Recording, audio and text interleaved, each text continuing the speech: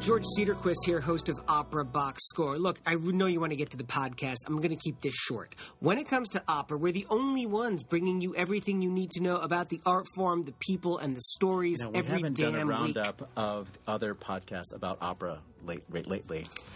We love Aria Code, but there are other shows out there. There's like Sex, Drugs, and Rock and Roll, or Opera, Drugs, and Rock. Is that what it's called? You know what I'm talking about? Yeah. But there are other people out there. So we don't know if other people are bringing people the stories they need to know every week. These are other really great opera podcasts for me to poop on. Hey, check it out. $5 buys an ad on social media. $10 covers our website for a month. $20 makes 100 lapel pins. So if you haven't seen our ads on social media, it's because we don't have $5, or maybe $5 isn't enough to cover our ads on social media, or maybe we need to learn how to build the audience for those things. Look, $20. That's enough to buy a face mask for our whole team so they don't catch coronavirus. We can share the mask, yeah. That is not going to work. Yes, right. The mask is not even going to work. We're all doomed. The Olympics are canceled. Thank you, Matt Cummings. Look, don't think you can give. Oh, yes, you can. Simply review us on Apple Podcasts, share our Facebook posts, or just retweet us. And tell people, hey, I like this podcast, and that guy Oliver here is single. Most of all, keep listening to America's Talk Radio show about opera. Enjoy the podcast. Live from Chicago, you're listening to Opera Box Score. Let's get ready to rumble! Wherever you are, however you're listening, welcome to America's Talk Radio show about opera, period.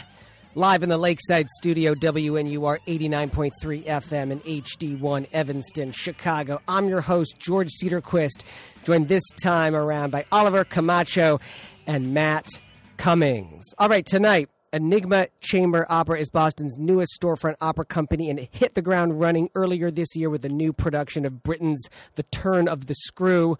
Artistic director Kirsten Cairns and tenor Matthew DiBattista join us live in studio. And then, Chalk Talk, we take a look at Opera Philadelphia's upcoming season. It's a doozy. We'll tell you why. Plus, around 9:35 p.m. Central, 2-minute drill, where we apparently have to keep talking about Placido Domingo.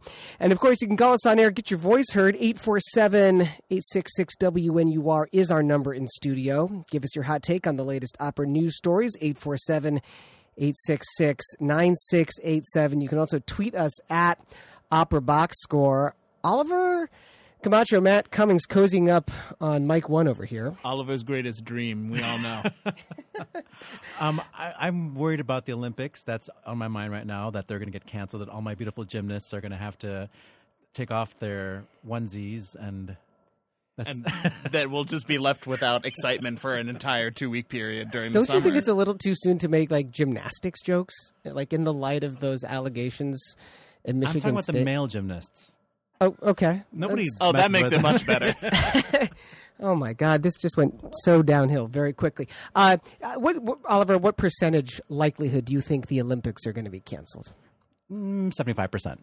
That's a pretty high number. Yeah, I go big with my bets. So. Matt Cummings, I barely recognized you over here in the studio. It's been a while. I'm glad that you're still here where I left you last, about 4 years ago.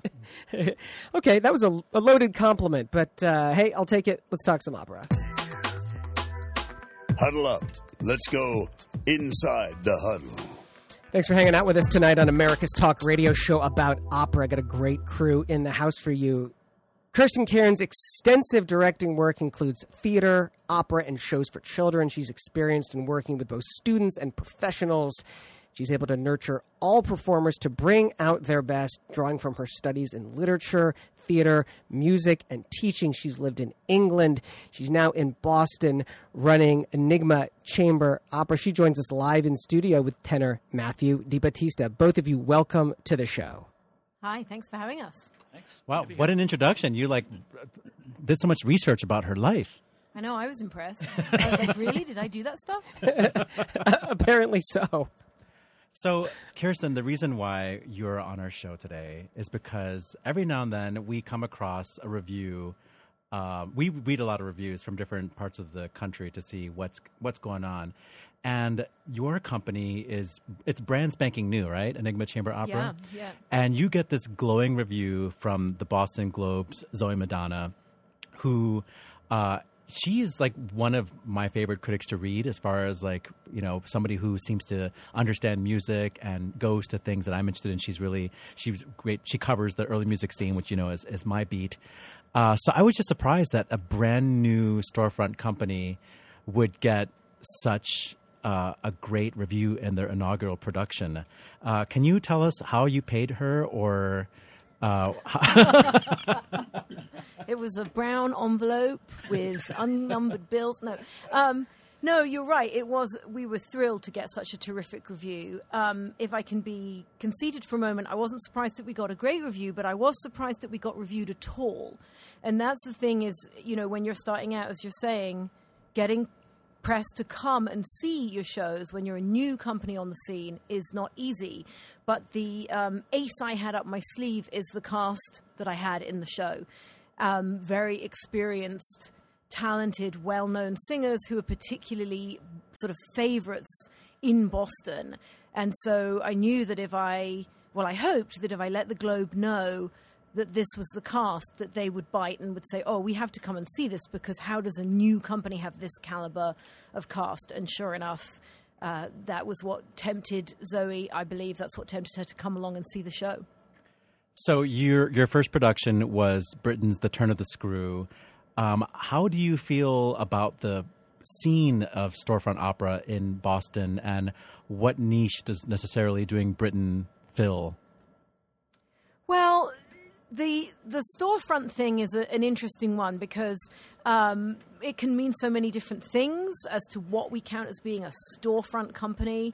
And there are a lot of smaller companies in Boston and groups that give opportunities for young singers. Of course, there's a lot of music schools in Boston, so it's great to have places where young singers can get experience performing. That's not what we're trying to do with Enigma. We are an emerging company, but we're not emerging artists in the company. All the designers, singers, myself as director, conductors, are generally speaking, people with a lot of experience. So we weren't thinking particularly about trying to fill a storefront niche. It was more about, for me, wanting to put on a particular show with a particular group of people who would enjoy working together and have a good time. So the choice of the Britain was because it was a piece that was exciting to me to do. Because you have a Scottish accent. Because I'm a Brit and I like Brit things. And what could be more British? That's right. Boy, and then boys being touched. And there we are again. Oliver, it's been great having you on the show. Thank you so much. No, I mean, I am a big fan of Britain, but actually it was more to do with an interpretation of the show that I had been wanting to do since I first staged Turn of the Screw more than a decade ago. I had another idea come into my head. Hey, next time I do this show, I'm going to do it this way. What was the idea? I've directed the show myself here in Chicago's storefront community. What was the idea? What was so compelling to you this time around? Matt, you want to explain the idea? You give the explanation, because you explain it better than I do. So to try and put it really briefly, the question in Turn of the Screw is always, are the ghosts real, or are they only in the governess's head? Is she imagining that these children are haunted and therefore she is the threat to them, or are they actually haunted? And what I had started thinking about all those years ago was, what if the whole thing is in her head? Not just the ghosts, but the children, the housekeeper, the house itself. I started exploring that idea, and what if the piece therefore becomes about mental health? This is a woman who doesn't leave her little tiny studio apartment, and she creates this world for herself where she imagines a handsome man who invites her to go and take care of these children. And it begins as this wonderful flight of fantasy and daydream, but then it becomes twisted and starts to be something that torments and haunts her. It's Opera Box Score on WNUR 89.3 FM, talking with Enigma Chamber Opera Artistic Director Kirsten Cairns, along with tenor Matthew D. Batista. Is storefront opera the term that you use in Boston for the scale of the work that you're doing there? I feel like that's a very Chicago word, and I don't want to put words into your mouth. Yes, we've coined that word here in Chicago. You definitely have. In fact, we full transparency, looked up the word because I've heard it recently, but we do not use that in Boston, and it might be a word that the kids are using these days. But so Matt, in other words, Right, we exactly. youths over here. Yeah, the young guy on the left. I don't think Enigma falls into that category, as Kirsten was saying before. I mean, the idea here is just to, put a group of terrific performers, designers, artists together and be nimble enough to take a show anywhere and put it up in a short amount of time, and have a great time at the same time. I guess that begs the question, then, like, what was the venue? And, it sounds like all of your cast very well, that maybe they're your friends. You know the rest of the Boston singing community, and can you talk about how you assembled this team and, why it would bring the attention to the Boston Globe so early in your initiatives? Well, first of all, I want to take complete responsibility and all the credit for Enigma happening at all, because it all started because Kirsten and I sat and had coffee one time when she was in visiting from Scotland, and we were talking about our favorite operas, and she had always wanted to do this new production of it, this new concept, and I had always wanted to do Peter Quint because Miles was the very first opera role I ever performed at 11 years old, the boy soprano role. So I've been dying to do this, and then at one point we were just like, we should just do this. And then we started spitballing about, who could we have do these roles, and we kind of tossed ideas back and forth for a couple of years, really, and then Kirsten was like, you know what, let's just do this. And so we used the new Black Box Theater over at New England Conservatory, which is a great black box space, but it's almost a proscenium theater, a small venue, about 250 seats. So it was very intimate, and had our chamber orchestra together, and the rest is history. Can you tell us a little bit more about where you see Enigma fitting within the greater music scene in Boston? Don't call it storefront. I hate that word over there. Although, if there was a shop that wanted to let us do a show in there, I would be so up for that. It's interesting because Enigma is based in Boston mostly because I lived there for a long time, and the majority of my friends who work in the opera field are Bostonians, because I was a student there and then I taught there at Boston Conservatory, and that's where I have the most connections. But I don't particularly intend Enigma to be an opera company that only performs in Boston. Like I say, the original goal was to do a particular show, as Matt mentioned, that we talked about this and we're like, hey, let's try and do it. And then when I started to think about the need to create a company to do that, I started to think about what I would want from a company and what I felt my friends would want. And the primary goal is to do things that we all have a really good time doing. So roles that people have always wanted to play, atmosphere within the rehearsal room where we're all pulling together, we're all friends, we're all experienced, we can bounce ideas off. It can be that wonderful organic process, none of the drama that you often get in a rehearsal room.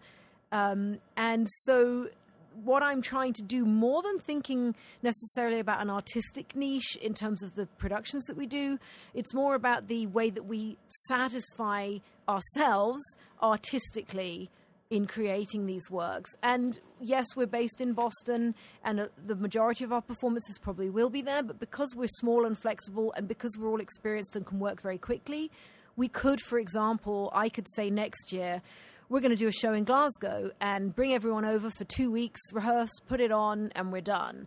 We hope to be pretty flexible and movable, and yeah. Well, you talked to us earlier about this cast that all have careers outside of Boston, and how your rehearsal process for Screw was, 11 days? Is that what you said? Yeah, that's right. Yeah, that's pretty insane. So, especially for an opera like that. Yeah. It's totally insane. I guess that then just relies on your cast being really committed to the project and be willing to work intensely. Yes, and being well prepared, of course, because they understand the level of preparedness that is required. And exactly as you say, being prepared to work intensely. And I would say, and Matt can comment on this, but I would say it's also being prepared to trust me that we can do it in that time. So I think if a director says to you, we're going to get this up in that shorter space of time and it's going to be amazing, you have to have a certain level of trust that you believe that the director can make that happen and that you're not all going to be flailing about. Would you say that's true, Matt?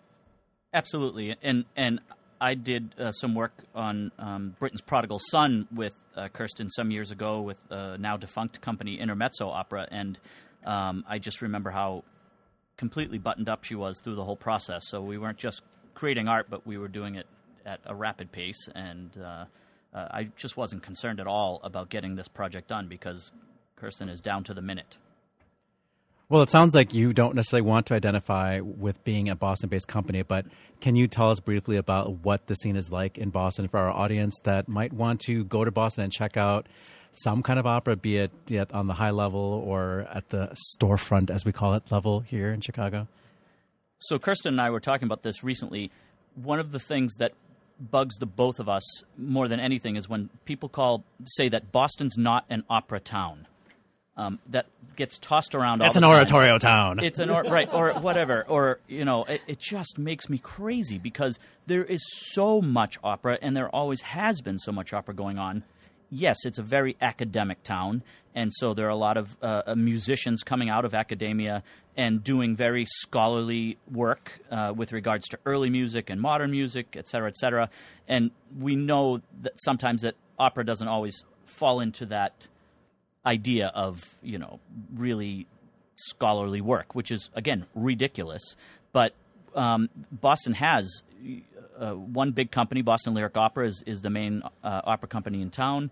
Odyssey Opera is now has taken the second place spot after Opera Boston went down some years ago, and is filling a different niche of sometimes grand opera, sometimes modern opera, things that aren't normally done, and doing it on a very large scale. And then there are any number of smaller companies in town doing lots of terrific work with local singers and emerging artists, etc. Yeah, there's a lot of great opera in Boston, and don't get me wrong, we would be proud to be thought of as a Boston opera company, but for sure we're not trying to compete with all the very talented groups that are already there. We're just trying to do our own thing and have a good time with it. What's next for the company? What's the next dream project or the next actual project? Well, so a few questions about that in my mind. There are various things I'd like to do. Hopefully next spring we'll be going to Bermuda to perform our production of Turn of the Screw at the Bermuda Arts Festival. And before you even ask, I would be happy to assist. Thank you very much. I'll bear that in mind. So the Bermuda Arts Festival folks have never brought in an opera before, and I met with them earlier this spring, and we were chatting about it, and so I'm hoping that's going to happen. There may be other places this production of Turn of the Screw may go on the road, go to some other places. As far as a next production goes, there's a few works that I'm interested in doing. We may do a even smaller scale show late this summer, maybe just like a 2-people show that we'll throw up in, believe it or not, a 4-day rehearsal schedule, and that would be at the end of August. But there's a lot of ideas out there of things I'd like to do. I'm slightly like you concerned about, for example, the Olympics being cancelled. I'm slightly waiting to see how things go, whether I want to be putting the money into trying to put on a show if nobody's going out to set foot in theatres because they're all too afraid. So I'm kind of going to see how it goes. But I think we may do a show late summer and then a bigger project again next year, as well as taking our Turn of the Screw on the road. I just want to say, I was at an opera on Friday night, and the person sitting in the aisle across from me spent maybe 10 solid minutes coughing. And everybody started to get unnerved. I mean, obviously it was disruptive to the show, but I could see everybody start to their shoulders sort of collapsed, and they start to shrink away from her. So, well, and opera singers spit everywhere, so you definitely don't want to be in the splash zone in the front row.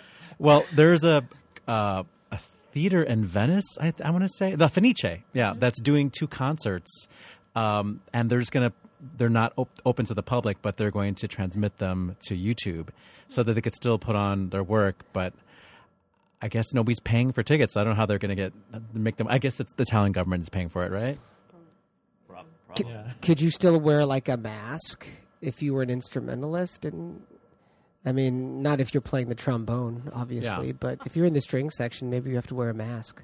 Surgeon General is telling everyone to stop buying masks. This is your Wait, to stop buying masks? Yeah, because they're taking them away from people who actually need them. Yeah. So I guess my next show is going to be Un ballo in maschera. Thank you both so much for hanging out with us tonight on the show. We're going to put some links to all your work on our website, operaboxscore.com. Thanks for having us. It's been fun. Terrific. Thanks, guys. Opera Philadelphia's upcoming season has been revealed, and as always, there's a couple of surprises out there. That's next. It's America's Talk radio show about opera, WNUR 89.3 FM and HD1, Evanston, Chicago. Live from Chicago, you're listening to Opera Box Score. More right after this. Support for Opera Box Score is provided in part by Encoda. Endorsed by Sir Simon Rattle and Joyce D. Donato, Encoda is like a Spotify of scores. It's like the Netflix for new music. It's like the Hulu of notes. Encoda is a beautiful app for streaming the world's largest digital library of sheet music on subscription. They got your novellos. They got your Ricordis. They got your Baron But they got your Calmuses, though. Do you want to have Calmus at your fingertips? I don't think so. I think that's cleared up by now. Encoda has aggregated 100 catalogs from your favorite publishers. That's thousands of titles, millions of pages of music at your fingertips. Hopefully you don't get a paper cut, but you won't because it's digital. Yeah, you'll get million little paper cuts. You'll get a tablet cut instead. Practice, play, and perform off your phone, laptop, tablet, even your phablet. Wait, what's a... Okay. That's your phone tablet. You know those really big phones that only basketball players can hold? You know? Basically, you can play it on your smart toilet. Yes. The Encoda app makes editing and sharing sheet music stress-free and easy. Search content, browse curated playlists, and discover new music by using unique smart technology. That's actually a really good idea. Like, what if you could have music on your refrigerator, those smart refrigeraters? As you're standing there, trying to decide what to eat, you could be practicing. Where is my milk? This isn't for you, Oliver, because you don't do smart. Oh. Wherever you are, utilize all of Encoda's features and keep your entire library of scores in one place. Download Encoda from your app store today for a free trial. That's Nkoda. And you could also go to encoda.com to learn more. Chalk Talk on Opera Box Score. Hey, what's going on, America? It's America's Talk radio show about opera. It's your talk radio show about opera. George Cedarquist with you tonight, along with Oliver Camacho. And after a long absence, so glad to have him back in the Lakeside studio, Matt Cummings. Were we always calling it the Lakeside Studio? Have I just not been paying attention? I stole that from someone else at WNUR, and I just loved it. I mean, it's not incorrect. We are right by the lake. We are right by Lake Michigan. And I don't know, here we are in Chicago, Evanston technically, but I felt like that really defined who we are. We're lake people. We are lake people. We are definitely this lake podcast people. is the lake effect. That's why we're so great. I was trying to convince my 7-year-old to come and see an opera with me next week. And she's like, there's no way that I'm going to go to the opera. And I was like, oh, okay, well, why is your daughter's afraid of going to public spaces now? No, it's not public spaces. She said, I'm not going to go to the opera for 2 reasons. First of all, it's in a language that I don't speak. And second of all, there's no popcorn. You should take her to an HD broadcast. Well, that was kind of what I was thinking. Okay.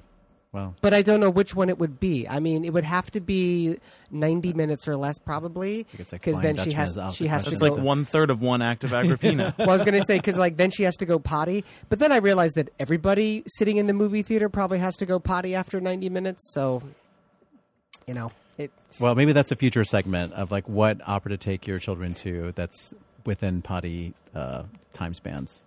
This season at Opera Philadelphia features a world premiere chamber opera by 3-time Grammy-winning composer and Philadelphia Jennifer Higdon, a major role debut for renowned soprano Sondra Radvanovsky in a new production of Verdi's Macbeth, and the company debut of legendary bass baritone Sir Willard White in Hense's El Cimarron, plus a festival residency by superstar tenor Lawrence Brownlee. He was just in Chicago last weekend. And the company and title role debut of soprano Anna Maria Martinez Buccini's Tosca.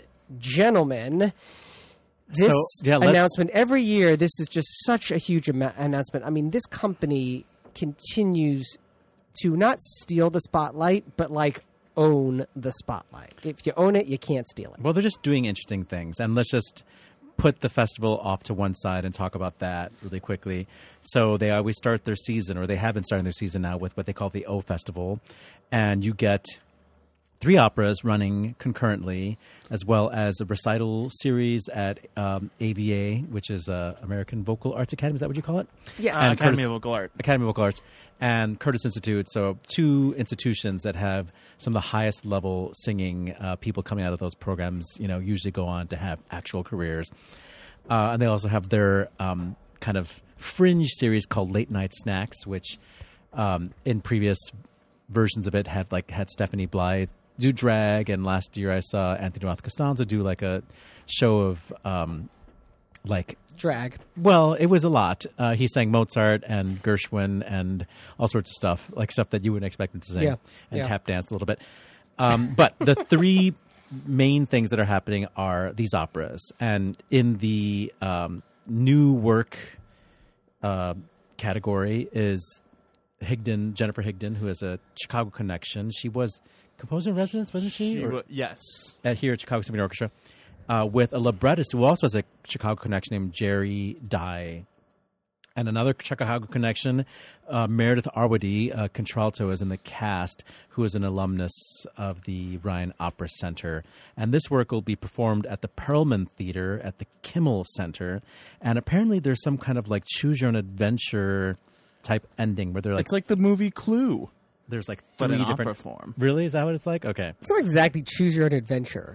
Clue is very different from that. What was that? Clue had 3 endings. Do not come for me. Clue had Tim Curry. Yeah, also would be good in an opera. I would love to see Tim Curry in an opera. And then in the new-ish but not brand new opera category, small chamber style, is going to be this Henze show, El Cimarron, which is a story about an escaped slave. And it's a monodrama featuring Willard White. Sir Willard White, yes. And that's going to be at the... I forget what this venue is called, but it's a smaller venue. It's at the Barnes Foundation, for 3 performances. I mean, how badass is that? Sir Willard White. I have his Elijah recording. He is on my list of people I would love to meet. Okay. I would love to hear his voice. Well, then maybe you should come with me to O Festival next year. Well, maybe the lovely people at Opera Phila should maybe fly. How about you and Matt go this year? I mean, you and Tobias went last time. Or Ashley, yeah. Sorry. Yes, and then right. taking sort of the space as like the prestigious centerpiece show, which last year was Love of 3 Oranges, is going to be the role debut of Sondra Radvanovsky in Macbeth with baritone Roberto Frontali as Macbeth. And that actually she will not be playing Macbeth. She'll be playing Lady Macbeth, yes. And that will be at the Academy of Music and with a new production directed by a friend of the show, Paul Curran. Paul Curran, yeah, so wow. I wanted Love to talk to Matt here about what it means for a singer who has cultivated like this kind of bel canto technique to move into a role like Lady Macbeth. Yeah, so that's an interesting thing about Verdi is that we look back at him as being totally separate from the bel canto tradition because of where his career went. You know, by the time you get to Otello and Falstaff, we're pretty far from the Daughter of the Regiment. Mm-hmm. But actually the first singer who ever played Lady Macbeth was known for her bel canto performances in roles like Anna Bolena and Semiramide. And so Queens. Those big old larger than life Queen type. And the role definitely has a reputation as being kind of a voice wrecker, because while Verdi grows out of this bel canto tradition, there's coloratura, there's high notes, there's low notes. It approaches it in a much more angular and forceful way than you would really expect to hear from Bellini or Donizetti. And Lady Macbeth is a particular test for a singer. I'd say it goes up there with like Oda Bella in Attila and Abigail in Nabucco as these roles that can be voice killers if you don't do it completely easily and complete with solid technique. And a lot of that comes from this letter that Verdi wrote the originator of the role, where he said that her voice has to be harsh and stifled and dark, and that she shouldn't be afraid to be ugly and evil. And that has definitely been interpreted to mean that you can make any kind of sound in the role of Lady Macbeth, and it's exactly what the composer wanted. But it's definitely important to keep in mind who he was talking to when he wrote that letter. This is a woman that he thought was too beautiful for the part, was not the singing actress who was his first choice, and someone who was not used to putting the kind of dramatic thrust behind her singing that we expect from opera singers nowadays. And then when you take into effect that Macbeth was originally written in 1847 for this singer, and then in 1865 when it premiered in Paris, he totally revised the opera and turned this coloratura showpiece in Act 2 into a much more dramatic, declamatory, spooky aria that just calls for a voice with a lot more thrust altogether. And not many people on the scene can sing with more thrust than Sandra Radvanovsky. So I think that this promises to be a sought-after ticket to hear her sing everything from low C's and chest voice to high D flats in the most fine pianissimo you can muster. Do you want to give our audience a little taste of that? Yeah, so this is I've picked a selection from her entrance aria, and this is my personal favorite for those of you who've listened to the show before, Lady Macbeth, who is Shirley Verrett.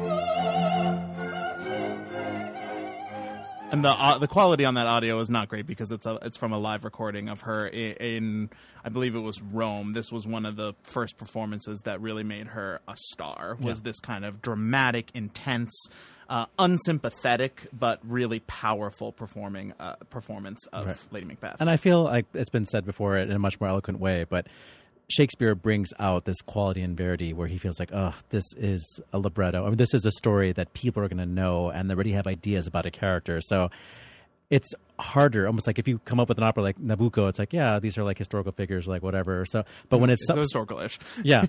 But when you have a character like Lady Macbeth, where it's like, great actresses have portrayed this character like on the stage, like how does he compete? And he has to write music that just really is dramatic, for lack of a better word, And I think that presents its own unique challenge to singers who take on this role. Just the idea of the drama, that the arc of this character, Yes, absolutely. And it's the kind of singer who really tends to make a strong mark in this role is someone who's not afraid to be a little bit temperamental, not afraid to really go for go for broke and make it big. You know, your Maria Callas's, your Leonie Riesenecks, your Shirley Veretz, your Fiorenzo Cosottos. You know, this is really something that is going to be more intense and potentially ugly and bold, like Verdi said, than you would get from Sandra before. Well, we're super excited to hear that. Hopefully we'll get invited again. And just some quick hits on the rest of their season. They're doing the Stravinsky Oedipus Rex, which has a very diverse cast featuring William Burden, Rihanna Thalwell, Willard White again, and Sir William White, and Willard White, and Mark S. Doss. And the other show in their season is, as we said earlier, Ana Maria Martinez making her role debut and her Opera Philadelphia company debut as Tosca, with Quinn Kelsey as Scarpia, and Piero Preti, who I just heard last month singing Turiddu in Cavalleria Rusticana, and he's great. So that is Opera Philadelphia. Any more you want to add to that, George? It's a great lineup. Yeah, I wish I could see the Paul Kern production. That would be really spectacular of Macbeth. The other directors aren't listed. Sorry, I mean the director for Tosca is listed, who I don't know. The director for Oedipus Rex is not listed. It's not on the website? No, yeah, that would be great to figure out. Maybe I'll write to. Yeah, maybe unless I'm missing something, but maybe I'll just write to It's going to be a concert performance, it says, and paired with the Ballet Les Noces. Oh, that's right. Okay, that would be why there's no director. I wonder if there's going to be dancing. Probably yeah, not. Who's the choreographer? Good If question. maybe they're just doing the ballet music and not rolling out Marley on the concert hall. Who knows? It's been done. I've seen stuff like that done before, but you know. All right, look, pay attention, everybody. The Domingo nonsense is going to get even more complicated. That's next. Only on Opera Box Score. It's on WNUR 89.3 FM and HD1, Evanston, Chicago. Live from Chicago, you're listening to Opera Box Score. More right after this.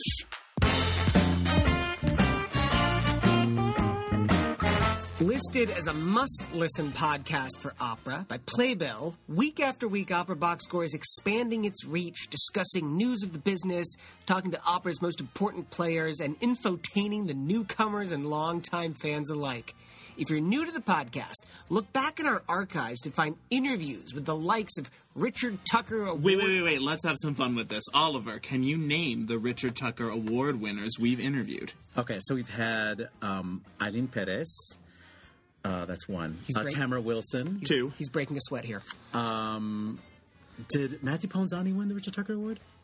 We can say he did for the purposes of this ad. And we know Richard Willis Sorensen was in one of those concerts, wasn't she? In the Richard Tucker Gala concert? I'll give it to you. Okay.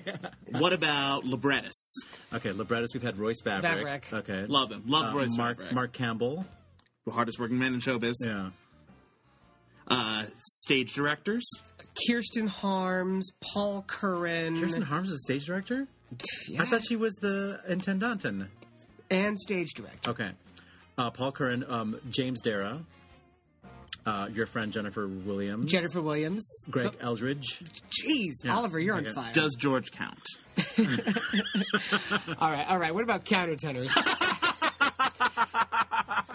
Access the complete archives by adding Opera Box Score to your podcast favorites or stream from Opera Box Score's page on SoundCloud. This just in, the 2-minute drill. All right, listen up. Here's everything you need to know about what happened in Operaland this week. Placido Domingo has gone head-to-head with the Union, the American Guild of Musical Artists. It's complicated. We're going to break that one down for you in just 1 minute. According to the Detroit Free Press, the University of Michigan knew about David Daniels' sexual misconduct when he was hired in 2015. The report out of Detroit describes how various professors raised concerns during the hiring of Daniels despite his well-known sexual misconduct towards male students. In what will probably be an ongoing story, tenor and arts business blogger Zach Finkelstein, friend of the show, warns of the collapse of the classical singer economy due to the force majeure clause in many opera companies and other presenter contracts. You can read about his post at middleclassartists.com. In an interview with Spectator magazine, Royal Opera House music director Antonio Papano said, quote, "In England, I've observed that despite all our talk of wanting to bring in younger audiences, opera is something that you come to later. Younger people tend to be restless. We're asking them to sit sometimes for 5 hours on end. I'm comfortable with classical music in general, that you can come to it later in life. Out of over 1,000 contestants competing at the district, regional, and national levels, judges named the following as winners of the 2020 Metropolitan Opera National Council auditions: mezzo-soprano Gabrielle Betang, baritone Blake Denson, tenor Jonah Hoskins, and sopranos Alexandria Scheiner and Denise Belez, $20,000 each. After 14 years presiding over the podium for the Baltimore Symphony Orchestra, music director Marin Alsop is stepping down at the end of her contract in August 2021. That came just 2 days after BSO wrote out a 6-year plan designed to restore the orchestra to fiscal solvency. Traverse City, Michigan, okay, it's already got an opera. It does now. It's getting this opera company starting this summer that's going to go along with his symphony orchestra and, of course, the famous film festival founded by Michael Moore. Here's yet another reason never to click on an article from Slip Disc. Virtuo pianist Yuja Wang has defended herself in an emotional response to a blog post which criticized her for wearing sunglasses at a performance in Vancouver. I'd read the rest of this, but I'd probably go crazy. On the disabled list, American baritone Eric Owens is out as Wotan in Wagner's Ring Cycle at Lyric Opera of Chicago due to health issues. Season of cancellations for Mariusz Kwiecien continues, this time allowing for the baritone Luca Micheletti's company debut as Rodrigo in Verdi's Don Carlo at the Royal Opera House. That's in June. And on this day, March 2nd, we celebrate the 80th birthday of English-based Robert Lloyd, the 82nd birthday of American baritone Simon Estes, also the birthday anniversaries of 3 composers: Bedřich Šmetna in 1824, Kurt Weill in 1900, and Mark Blitzstein in 1905.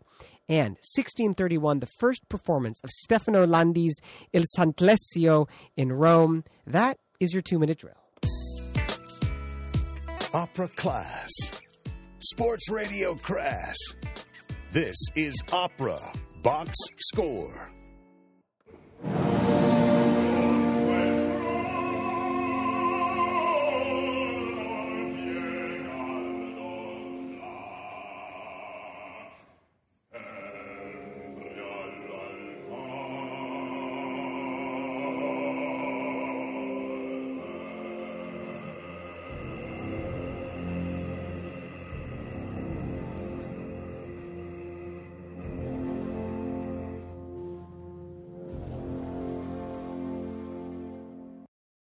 That was Robert Lloyd in the Grand Inquisitor scene live, obviously, from Don Carlo. I love Robert Lloyd. He's not Sir. He has a CBE, but he's not a Sir Robert Lloyd. No, that doesn't count. You Yeah. have to be Okay. you have to be a level above that to get a Sir or a Dame. Thanks for hanging out with us tonight on Opera Box Score. WNUR 89.3 FM. Oliver, Matt, let's get right to the biz here with Domingo. Let's see We've if got so much to talk about. Ashley Hargrave joining us on the phone.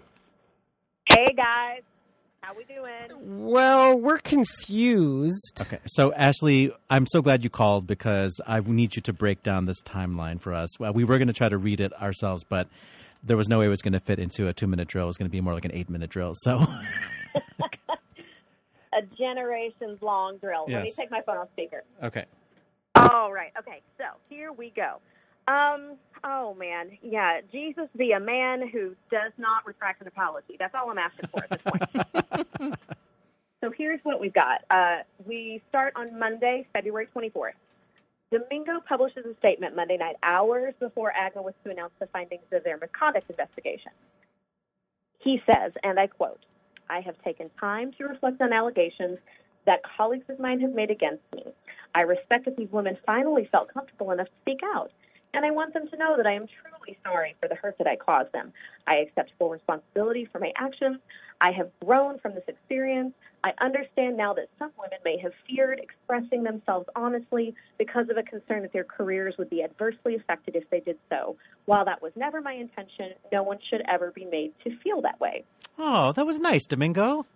Wasn't So it? gallant. Hours later, here we go. New York Times begins to report that AGMA was in talks with Domingo to pay a fine in exchange for a confidentiality investigation. And I quote from that article, but the deal they were working on, which called for the union to limit its public statements about the inquiry and for Mr. Domingo to pay the union $500,000, fell apart after the details of the investigation were leaked overnight. Also Tuesday, same day, again hours later, AGMA responds almost immediately with a clarification that while there was indeed a fine, it was to pay for legal fees, training, and preventative initiatives, not for silence. And I quote from that statement, regardless of the fine imposed, AGMA was never planning to publicly release the specific details of its internal investigation, as the union had assured witnesses of confidentiality. Any suggestion that the union was being paid to withhold this information is patently false. Okay. So I just want to say right now, like it didn't occur to me really until today, and until you outlined it, that information about the $500,000 deal was actually a leak. Exactly, yeah. And so what happens is basically, Domingo comes out, he says this thing that appears to be contrite and I am sorry for the way that I made people feel, and it's right on the heels of people finding out that AGMA was going to quote-unquote release these findings, but then it turns out that AGMA may or may not have been in talks with Domingo's representation for some sort of a fine in exchange for some form of their silence, or at the very least a lightened statement. So that's where we are, and that's only in about a 36-hour period if that stuff comes out, about a week ago from now. Cut to Wednesday of last week, February 26th. Upon hearing Domingo's apology, his home country cancels his role in Luisa Fernanda in Spain's Teatro de la Zarzuela that was slated for May. Spanish Cultural Minister José Manuel Rodríguez says, until now, the situation was different. There was a presumption of innocence, but since the moment he said what happened did indeed happen, and have given that this is a situation with serious events that affect many women, we have decided that it wasn't appropriate to keep his presence, and we informed him. And this line is interesting. I think it's more of a duty than a gesture of solidarity. So that happened Wednesday. Cut to Thursday, when our boy Placido decides to unapologize on what platform? Facebook. All right. So he says, and I quote again, but I know what I have not done, and I'll deny it again. I have never behaved aggressively towards anyone, and I have never done anything to obstruct or hurt anyone's career in any way. Complete reversal of 2.5 days before. On the contrary, I have devoted much of my half-century in the world of opera, supporting the industry and promoting the careers of countless singers. He also, in some subsequent things, claims that he is the one who withdrew from Madrid's Teatro Real's Traviata, despite their public statement that Teatro Real reaffirms its policy of zero tolerance towards harassment and abuse of any nature, its continuing solidarity with the victims. So in terms of who pulled out of the Traviata, who broke up with whom, both, it could go either way. So that's only 4 days of activity. Then we cut to today. The plot thickens. So Sam Schultz, who is the 5th vice president of AGMA, resigns from the organization and confirms in his resignation letter that he was the leak. He had provided the details of AGMA's Domingo investigation to reporter Jocelyn Gecker of the Associated Press. So he goes and he resigns. Now, the thing that makes this even more interesting is that Sam Schultz is embroiled in some misconduct investigations of his own, meaning that he was the recipient of some poor behavior, because he's the guy at the center of the David Daniels investigation. And in fact, he ran for a position in AGMA so that he could help and protect musicians and combat this type of behavior. And after what happened with the process of AGMA and Domingo's representation and this $500,000, whether it's a fine, whether it's an agreement, whatever it was, Sam had enough. He was done, and he decided to resign effective this morning. So that's where we are. I don't want to say it's the end of the story, because I feel like we're going to get something in, 8 to 16 hours. Well, it just goes to show that people who stuck by Domingo, they now have egg on their face, because now it's going to be so complicated to disentangle yourself, and Domingo's going to say, oh, I actually decided to quit that job. They didn't ask me to leave, Yeah, just for the record, I never stuck by Domingo from day one. I've always been against him and against everything he stands for, and against this whole mess that it is. Mess is a good word for it. I mean, and all one has to do is go and actually, I don't want to drive traffic to this, but I also kind of want you to know what's out there, is if you go to Placido Domingo's Facebook page where he put out this public statement, I believe there's one in Spanish and one in English, and looking at the supportive comments that come beneath it. I know the golden rule of surviving the internet is don't read the comments, but check out some of the comments there. There's so many people that are, supporting him and saying, I know you're innocent, we stick by you, and it's, I didn't dig too deeply into kind of where those people are coming from or who they are, whether they're musicians or fans or whatever. But, this has really divided a lot of folks. I did think it was really poignant that the first non-U.S. house to really take like a public stand that made, national news bylines was his home country. The Spanish Ministry of Foreign Culture was like, nope, you already just said what you said happened. This is an act of duty. So we need to revoke this from you. So I thought the fact that it was from his own people was really poignant. Well, it did. I mean, for his own backyard to say, look, we've had enough. When so many other European opera houses were behind him and saying like, oh, it's of his generation or that's of his culture, which was all like the biggest BS excuses I've ever heard. I mean, the whole thing has been handled so poorly. It really reminds me of the recent story of the Houston Astros who were stealing signs, and the way that the Astro organization dealt with that crisis and their PR was so muddled and so disgraceful. And it feels like the Astros and Domingo are like coming out of the same PR firms and they don't know how to deal with this at all, which is like, tell the truth quickly, transparently, and promptly, and then let the chips fall where they may. Ashley, I have two questions for you. I'll ask one at a time. The first, because I know that you wanted to be on this episode last week when everything had not even happened yet, when you wanted to react to Agma's statement. Do you still feel the same way, or have you come to kind of like how you feel about the whole thing with your union at this point?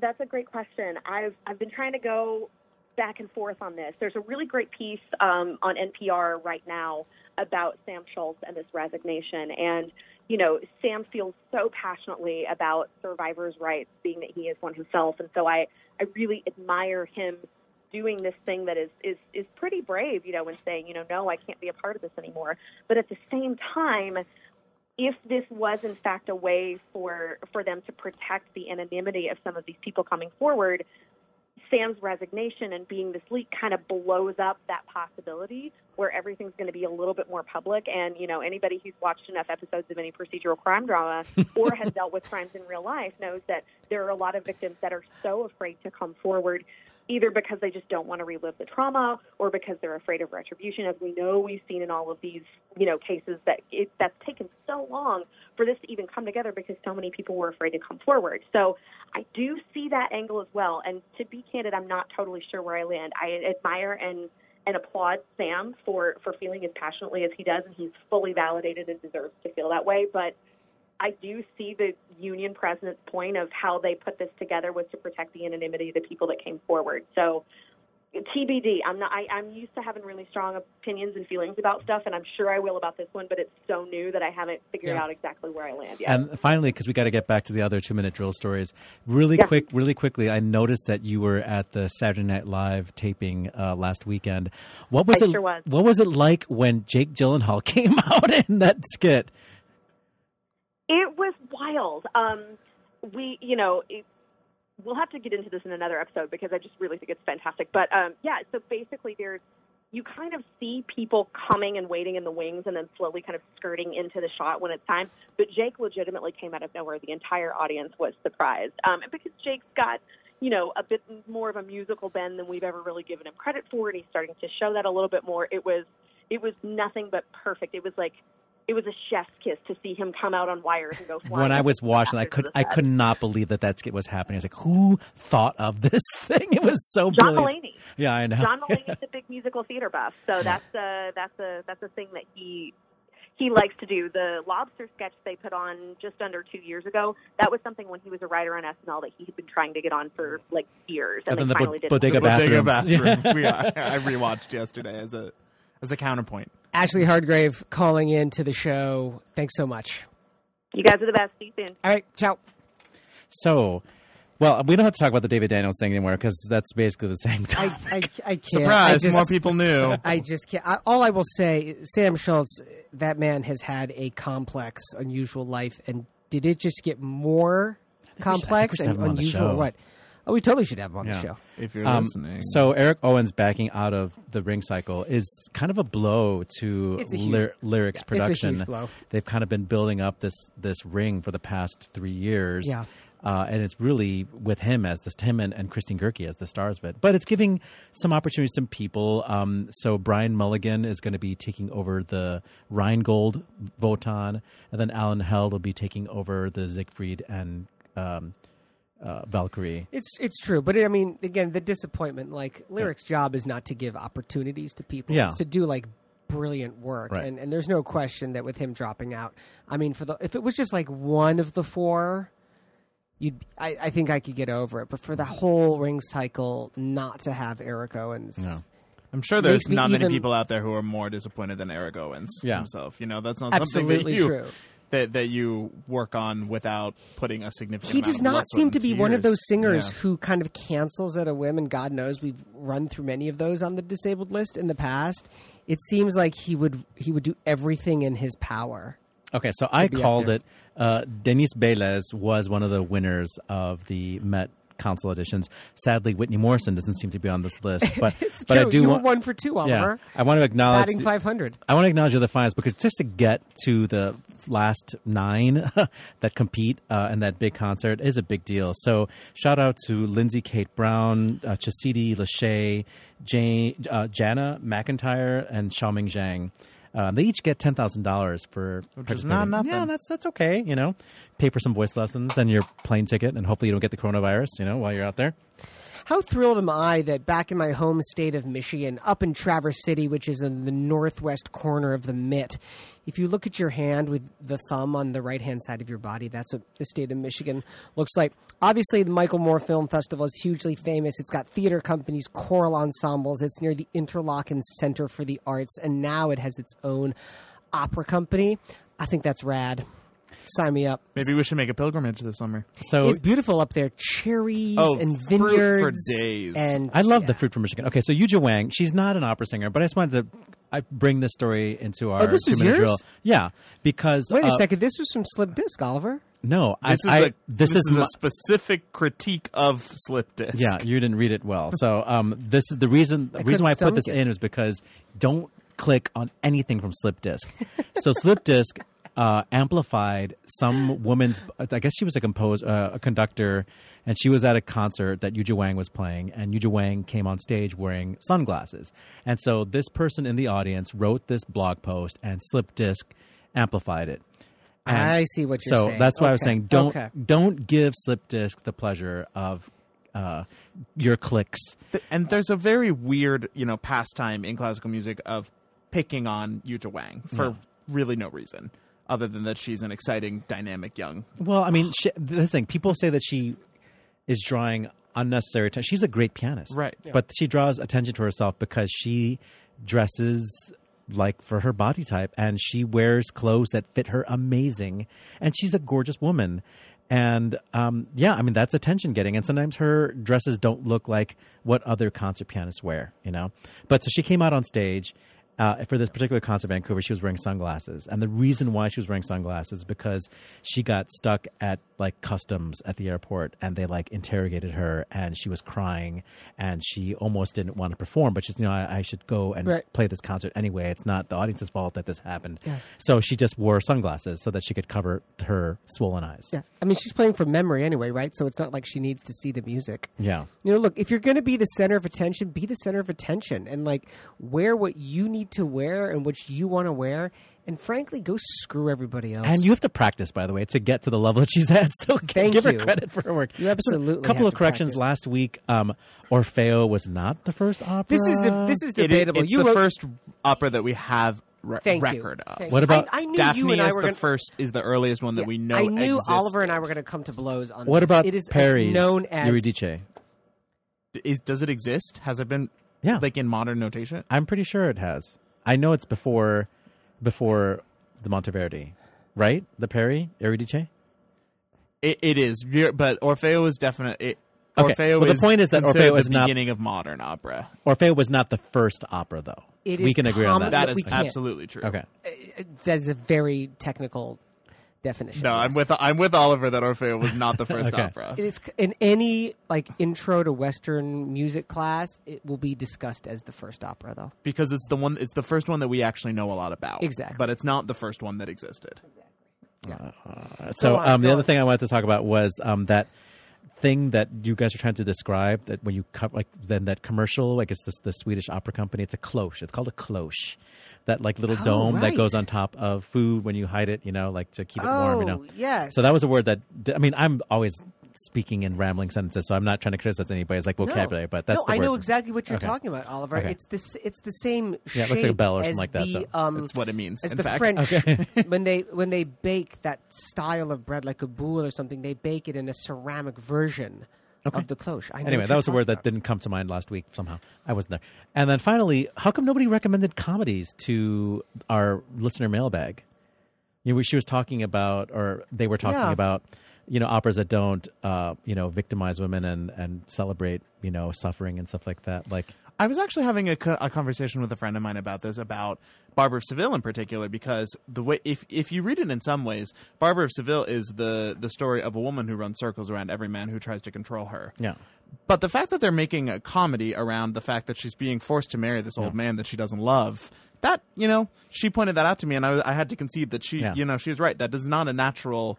that is not a natural environment for comedy to grow from, and it does. But the fact that that's the setup, the premise of the comedy, is definitely dated, and people are right to object to that. Well, I put forth Albert Herring as an opera that is it's a masterpiece, great music, and is not about women suffering. Is that going to be your good call as we wrap up the show? No, I have a different good call. Good call, bad call on Opera Box Score.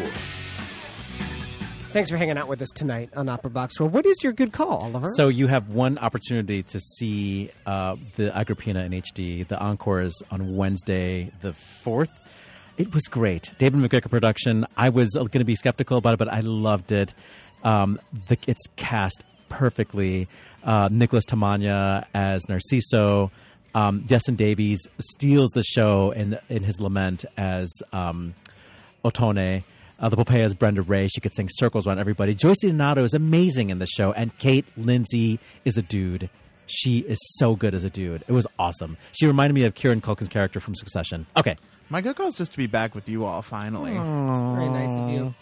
I had a weird dream the other night that David McVicker was my son's godfather.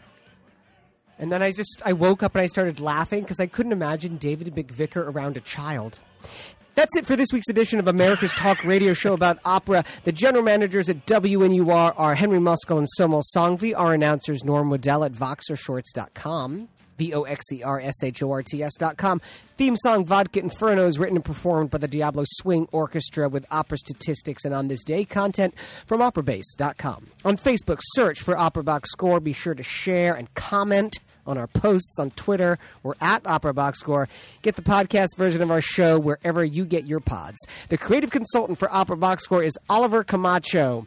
For Matt Cummings and our guests Kirsten Cairns and Matthew DiBattista, I'm George Cedarquist, asking you to continue the conversation about opera as we celebrate Pulaski Day here in Chicago. Just look it up, people. We're back next Monday, March 9 p.m. Central, when we go inside the huddle with Minnesota Opera's Chief Artistic Executive, Priti Gandhi. Plus, more opera news, more hot takes, more spring fever. Join us. This is WNUR 89.3 FM, HD1, Evanston, Chicago, Chicago's Sound Experiment.